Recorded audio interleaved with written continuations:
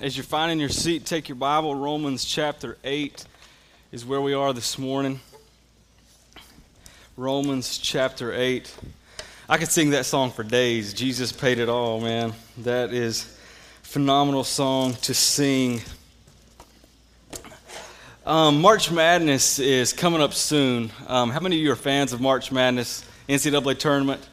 How many of you are fans of the UNC Tar Heels? I will pray extra hard for you this morning.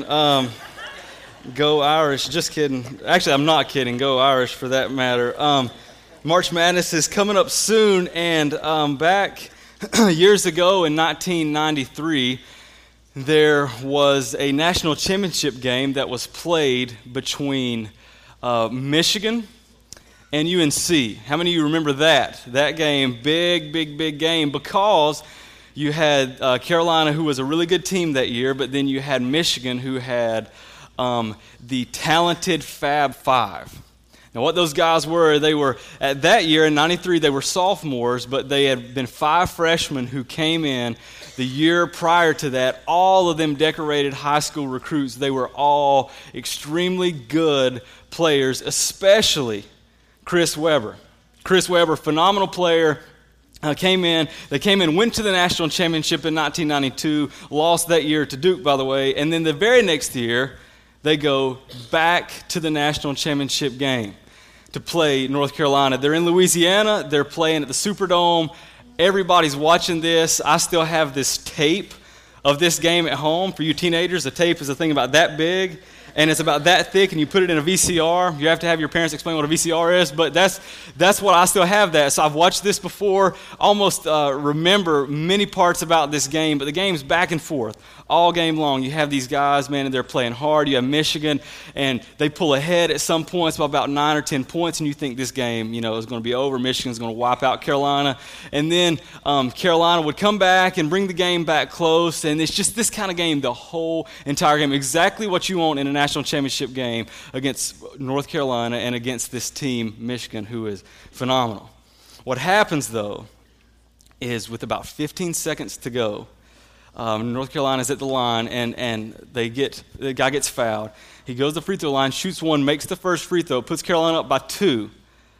The very next free throw, the guy from Carolina misses. The ball bounces off. Chris Webber grabs the rebound. When he does, he actually walks. But when he walks, the referees don't call it, so you can tell he's kind of frantic. He's only a 19-year-old guy. He runs down the court, dribbles straight to the corner, the exact thing you're not supposed to do. And what does he do? He turns around, and he calls timeout. The only problem is there were none left. And what happens when you call a timeout and there are no timeouts left, that's a technical foul. So Carolina, up by 2, gets 2 free throws and then gets the ball back, which essentially sealed the game. The best player in the game, the most hyped player in that whole tournament, dribbles down the court, calls a timeout, and makes the worst mistake of his life. He walks out of there, his head is just low, people have their hands on his back and on the back of his head, and he walks out. The press conference, he's in that, he hardly wants to say a word in the press conference.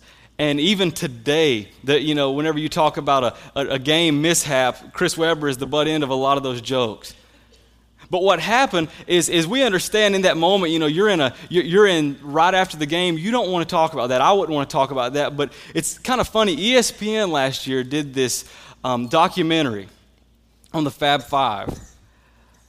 And out of the Fab Five, those 5 freshmen who had been really, really awesome, went to 2 straight national championships, all of them appeared in that movie, in that documentary, except Chris Webber.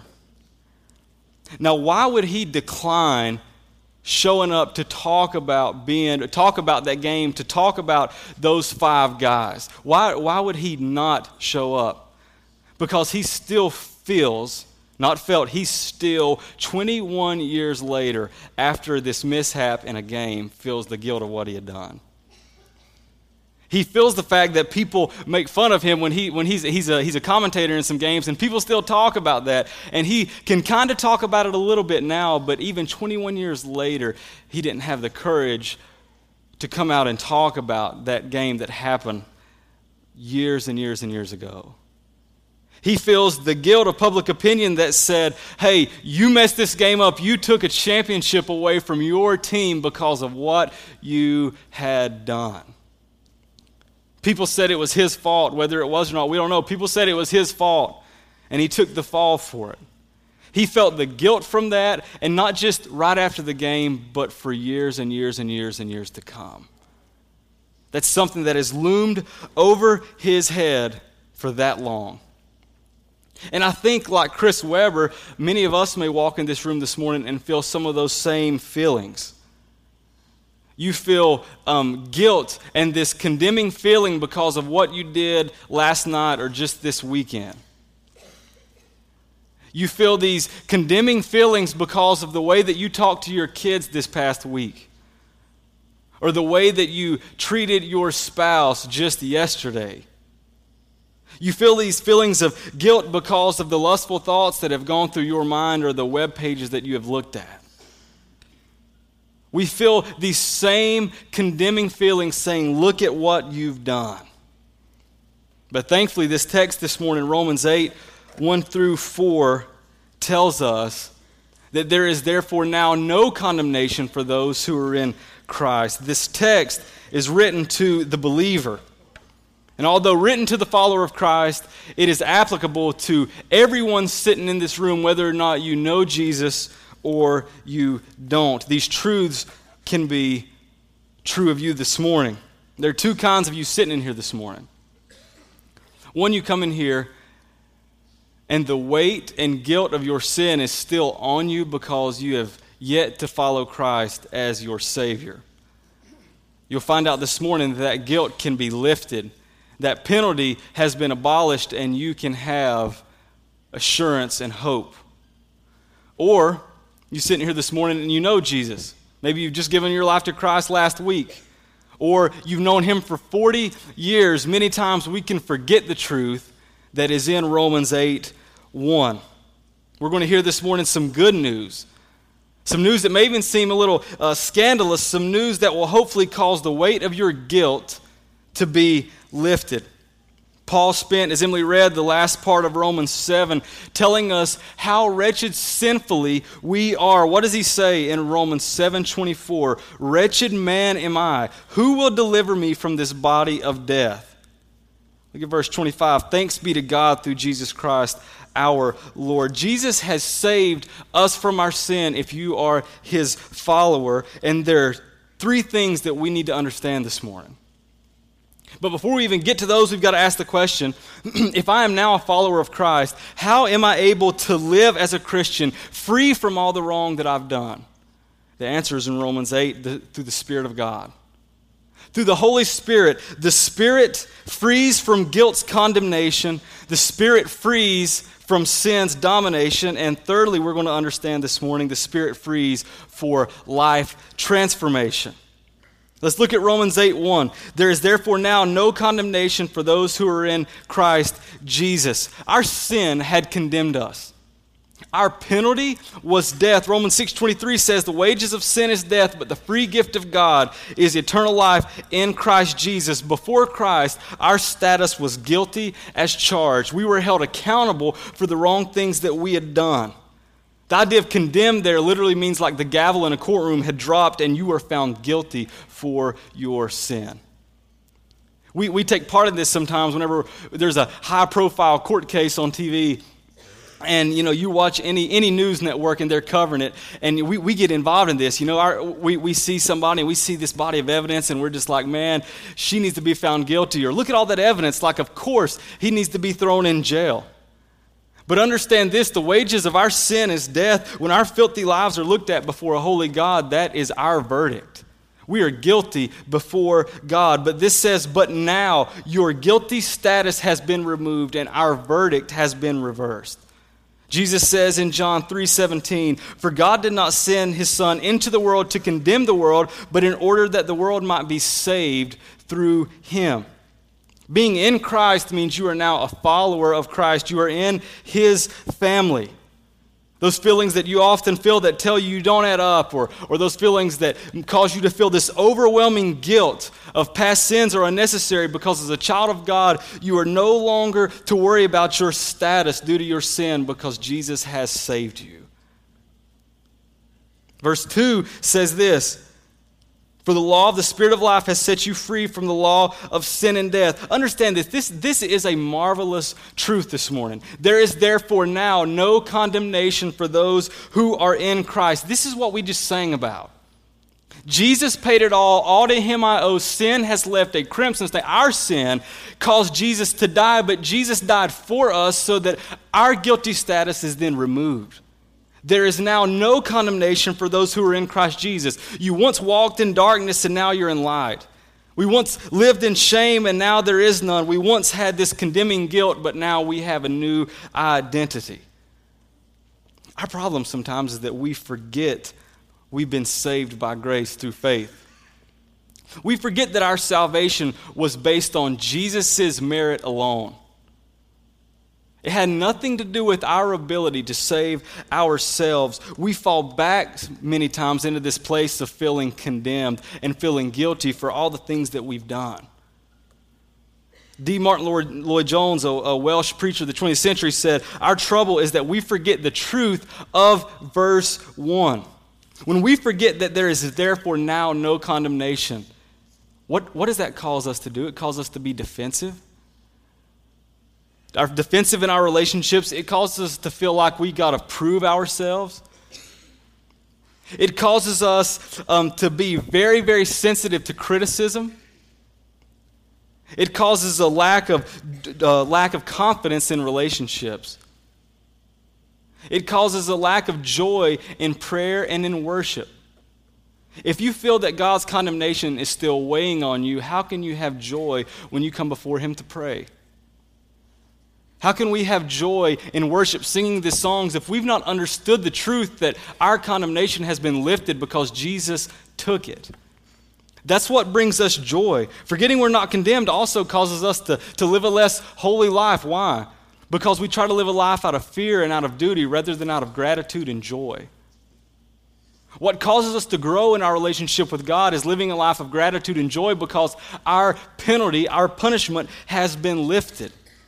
But it's hard to do that sometimes in our culture, which is so embedded with works righteousness, because what happens? You do something to mess up one day at work, and then for weeks you walk on eggshells because you're afraid of what your boss is going to say to you.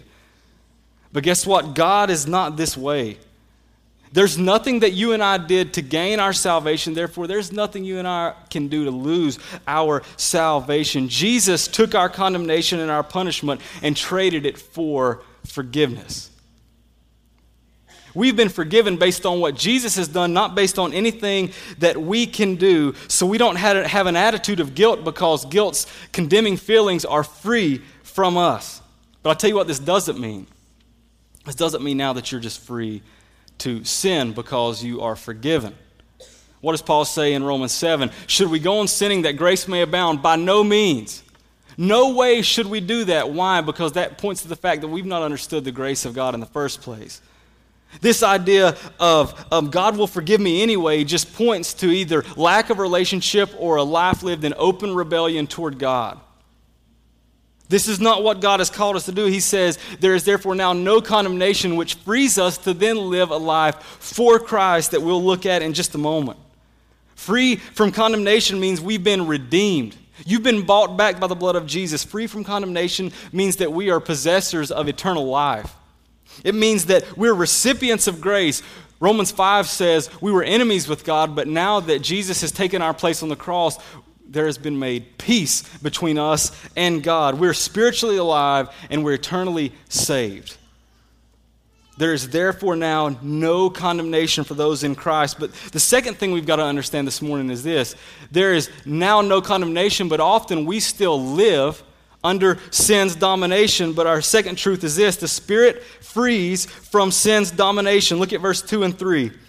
For the law of the Spirit of life has set you free in Christ Jesus from the law of sin and death. For God has done what the law, weakened by the flesh, could not do by sending his own Son in the likeness of sinful flesh, and for sin. He condemned sin in the flesh. The Spirit of God now resides in you and has the power and ability to help us overcome sin. The law of sin and death had dominated for centuries. Why? Because the law can only point out the wrong that you've done. There is no law in here that can save us. It can only condemn and convict. Let's say you go to court because of a ticket that you received and you go and pay it. That law didn't save you. That law only had the opportunity to show you that you are insufficient to obey the rules. You see, God gave Moses the Torah, which was his law. It was Israel's moral and civil rules and regulations that they were to live by. The only problem was that in order not to be a lawbreaker, you had to keep everything perfectly. So in Israel's day, they wouldn't have had cars, but if the speed limit said 55 and they drove 57, they broke a civil law, which just showed they are incapable of keeping God's law. And you may say, what's the big deal? Because I'm not an Israelite. Those laws aren't my laws, but guess what? It is a big deal because that law also showed God's moral righteousness. That law showed that God is perfect, that nothing was wrong with his law, that he is perfectly moral, he is perfectly righteous, he doesn't have any moral imperfections. God has never nor will never sin, he's never cheated, he's never lied, he's never gossiped, he's never murdered, he's never lusted. God has not done those things. Those are against his character. Those are against who he is. God is perfect and sinless. Therefore, he takes sin seriously. God takes sin super seriously. The problem is we came up short. When we look at ourselves in light of who God is, we begin to see that we are liars, cheaters, moral failures, people who lust, gossips, sexually immoral, worriers. Then we realize that measured up to God's standard, we ultimately fail. When we are measured against who God is and then see that he is perfect and he has given his law to make his people perfect, we look and say, God, how can we be perfect? And the answer is we can't. We can't be perfect. The law was weakened by our flesh, this passage says. The flesh is our sinful nature. The law was weakened by our sinful nature. We couldn't keep it. God's law points to our insufficiency to keep God's moral standards, and because we couldn't, guess what? He did.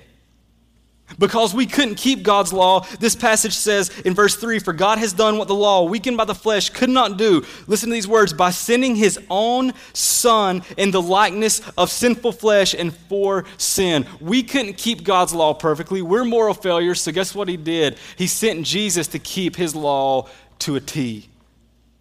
Jesus came to this earth in the likeness of sinful flesh. Notice it didn't say Jesus was sinful. Jesus never once sinned. It said he was like sinful flesh. In other words, he was a human being. God sent him in the likeness of sinful flesh. Jesus was 100% human. He kept God's law perfectly. So when he died in our place as our representative, because of our sinful human nature, our punishment was transferred onto Jesus and his righteousness was transferred to our account. When you followed Christ. If you know Jesus this morning, that is true of you. That is true of me. We haven't been able to do anything to measure up to God's standards, but Jesus, who was God, was also human, and he measured up to God's standards perfectly so that when he died in our place. He was our substitute. And because he died in our place and for us, God's anger towards sin was poured out on Jesus. So that then we not only have no condemnation, but we are freed from the dominating power of sin in our lives. We are freed from its dominating power. The law bound us and told us what we couldn't do, but God came and set us free because he had to. Since Jesus died for your sin, we can't be tried for it. There's no condemnation because Jesus took our condemnation, and there's also, Jesus took the power, the dominating power of sin, and destroyed that as well. 2 Corinthians 5:21 says, "For our sake he made him," that is, God made Jesus to be sin, who knew no sin, so that in Jesus we might become the righteousness of God. That's just it. The law of the Spirit of life in verse 2 is the gospel, which sets us free from sin's control. You say, Ader, I still struggle with sin. It's not that sin is completely gone, but we aren't gripped by its dominating power any longer, because if you know Christ, the Holy Spirit lives inside of you. The law of the Spirit of life is the gospel. Our sinful nature often is like this cloud, this dark cloud that looms over our head, raining down insults and saying, you can't make this. You can't overcome what I'm going to cause you to do. But because of the gospel, that cloud has been destroyed. And you can look and say, I have the power of holy God living inside of me, and you can't overcome me today. Now, that doesn't mean we won't be susceptible to sin. There's still going to be times when we struggle. There's still going to be times when it's difficult, but we've been set free from its captivity.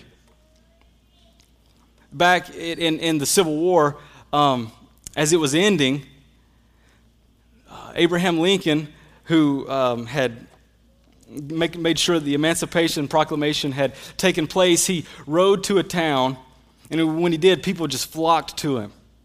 And these were slaves who had been slaves, and now they were free, and they just flocked straight to him. And he looked at them, and he said these words, "My poor friends," these are people who had been captive to other people for years, treated harshly, treated poorly, treated with no respect, just like our sin deals with us. But Abe Lincoln said, "My poor friends, you are free as air. You can cast off the name of slave and trample on it. Liberty is your birthright." According to this passage, this is the same of us because of what Jesus has done. This is the same thing that is true of us because he died on the cross for our sins. But the problem is, I'm afraid sometimes we go back to those things which hold us captive. Because it's difficult, because sin still calls our name. Sin still says, hey, come here, I want you to take part in this. And we go back to the alcohol that just strangles us. We go back to the pornography, to the drug addiction, to the approval addiction, to the worry that so entangles you. But you've been set free from that. It's like Andrew said in a sermon a couple of weeks ago, we've been set free to live in God's country. But over in Sin City, there is this outlaw who has no control in God's country, but it still calls our name, and sometimes we feel that we have to obey it, but we don't have to. It's still a powerful force, but we don't have to obey our sinful nature. So what do we got to do because of this? You've got to know that you aren't ultimately, if you're a follower of Christ, you aren't ultimately controlled by sin's dominating power. The Spirit has freed you from its control. It's still going to be a struggle until the day that we meet Jesus to live in this world. But you now have something living inside of you that is more powerful than that sin nature. What else could you do? Don't put yourself in situations that are going to cause you to fall to that sin.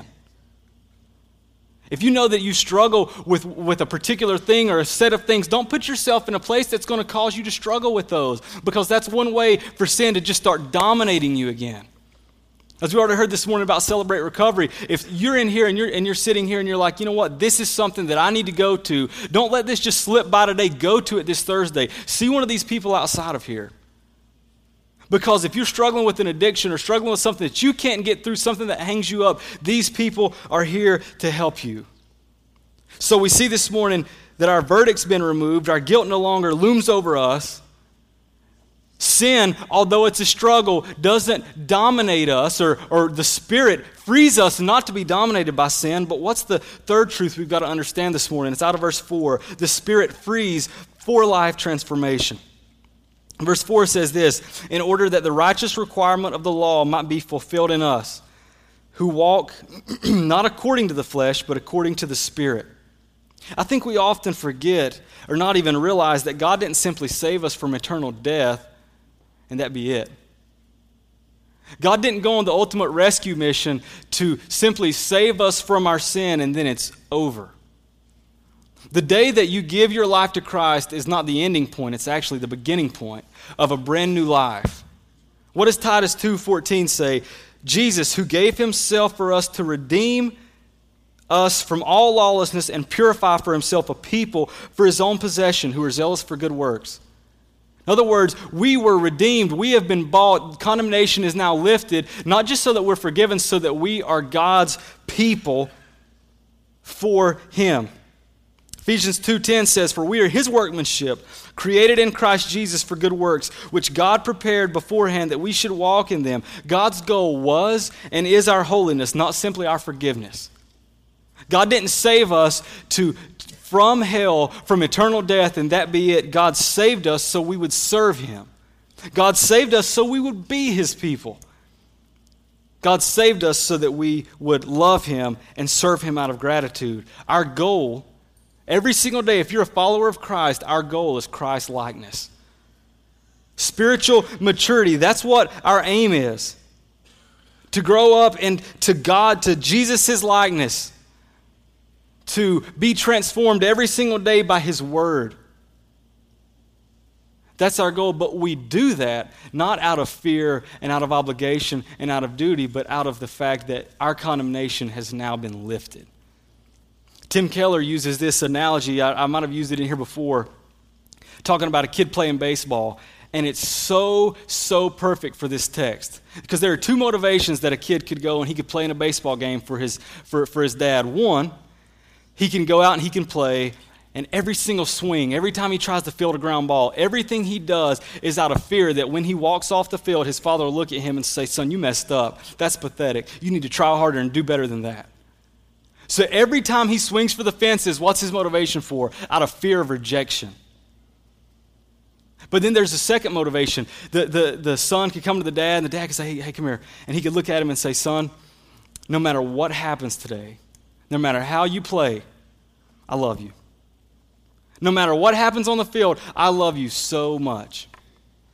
When that son goes to play on the field, is he trying to strike out? Well, no, that'd just be dumb. No, when he goes out, he's still swinging for the fences. He's still trying to field every single ground ball. He's still trying to do everything in his power to do well in that game. The only difference is the motivation is different. He's not playing out of fear of rejection. He is playing because he knows no matter what, his dad accepts him. That's our motivation for serving Jesus. That he took our rags and in exchange we got his riches. That Jesus went through the torment of hell so that we could have the blessing of heaven. That he was sinfully cursed so that our sin nature could be forgiven. He was severely beaten so that we could be supremely saved. He was stripped naked so that we could be clothed in his righteousness. That's our motivation for serving God. That's our motivation for living for the Lord, that Jesus has saved us. Our condemnation has been lifted. Sin's domination has been taken. Therefore, we serve God based on those truths. That internal change, when we realize, wow, I am saved and it wasn't by anything that I could do, that must, hear me, that must result in external changes. Our lives now must be lived in stark contrast to what they once were. In 1999, Michael May, he was a father of a couple of kids. He had a wife. He was 45 years old. And for 42 years, he had not been able to see. He had been blind, and he got a call one day that said, there's this new surgery that will somehow do some kind of transplant of your eyes, and you may be able to see. So he goes and he takes part in that. And he has this surgery, and they wrap bandages around his eyes. And when he gets out of the surgery, I don't know if it's been a day or two, and they finally take those bandages off. And he says, "I finally saw light. I saw light." He said, "I couldn't see things perfectly, but I saw some light." So what did he do because of that? He said that he could, if it took him long enough, but he could frame together pictures of what he was actually seeing. So it said that he would go in hotel lobbies, and he would go find the elevator just to match the buttons because he could finally see to go do that. It said he would go out and he would play baseball with his son, and it said he would misjudge every single ball every single time. But the fact is, he would then go find the ball, throw it back to his son, only to misjudge it again. But he was trying his best. Now, was his sight in that moment perfect? By no means. But because his eyes had been fixed, even though he was yet to be perfect, he was giving his life over to this new way of living. He wasn't still living as though he was blind. though he couldn't perfectly see, what had happened to his eyes changed the way he was living. He wasn't continuing to live as though he would walk around and say, hey, somebody help me because I can't see. No, he was trying his best to live a different life because of what had been done. That's our motivation for following Christ. Knowing that our condemnation has been lifted, that sin no longer dominates us, and ultimately that causes us to say, God, I want to live for you because of what you've done. There's nothing I could do to save myself, but because you saved me, I'll give my life for you. Out of gratitude and out of love. So this morning, I said earlier, there are two kinds of people in the room this morning. If you don't know Jesus this morning, then you obviously can. You can take this morning and say, you know what, I've heard messages like this, or maybe you haven't, and you think about the fact that you are lost right now. The wages of your sin is death. You have no hope, but Jesus Christ, thankfully, has given you hope through dying on the cross for you, for your sin. You can receive him this morning. You can trust in his sacrifice this morning. Or you sitting here this morning and you are a believer, but you have forgotten the truth that you are no longer condemned. You've forgotten the fact that you have no condemnation looming over your head. There is nothing that you will do that will remove God's forgiveness from you. As we sing in just a moment, we'll sing the chorus that we sang a minute ago, Jesus paid it all. As we do that, this is your opportunity as a believer to praise him. Because there is no condemnation, that should always elicit praise. We look to God and we praise him for what he has done. Let's pray this morning.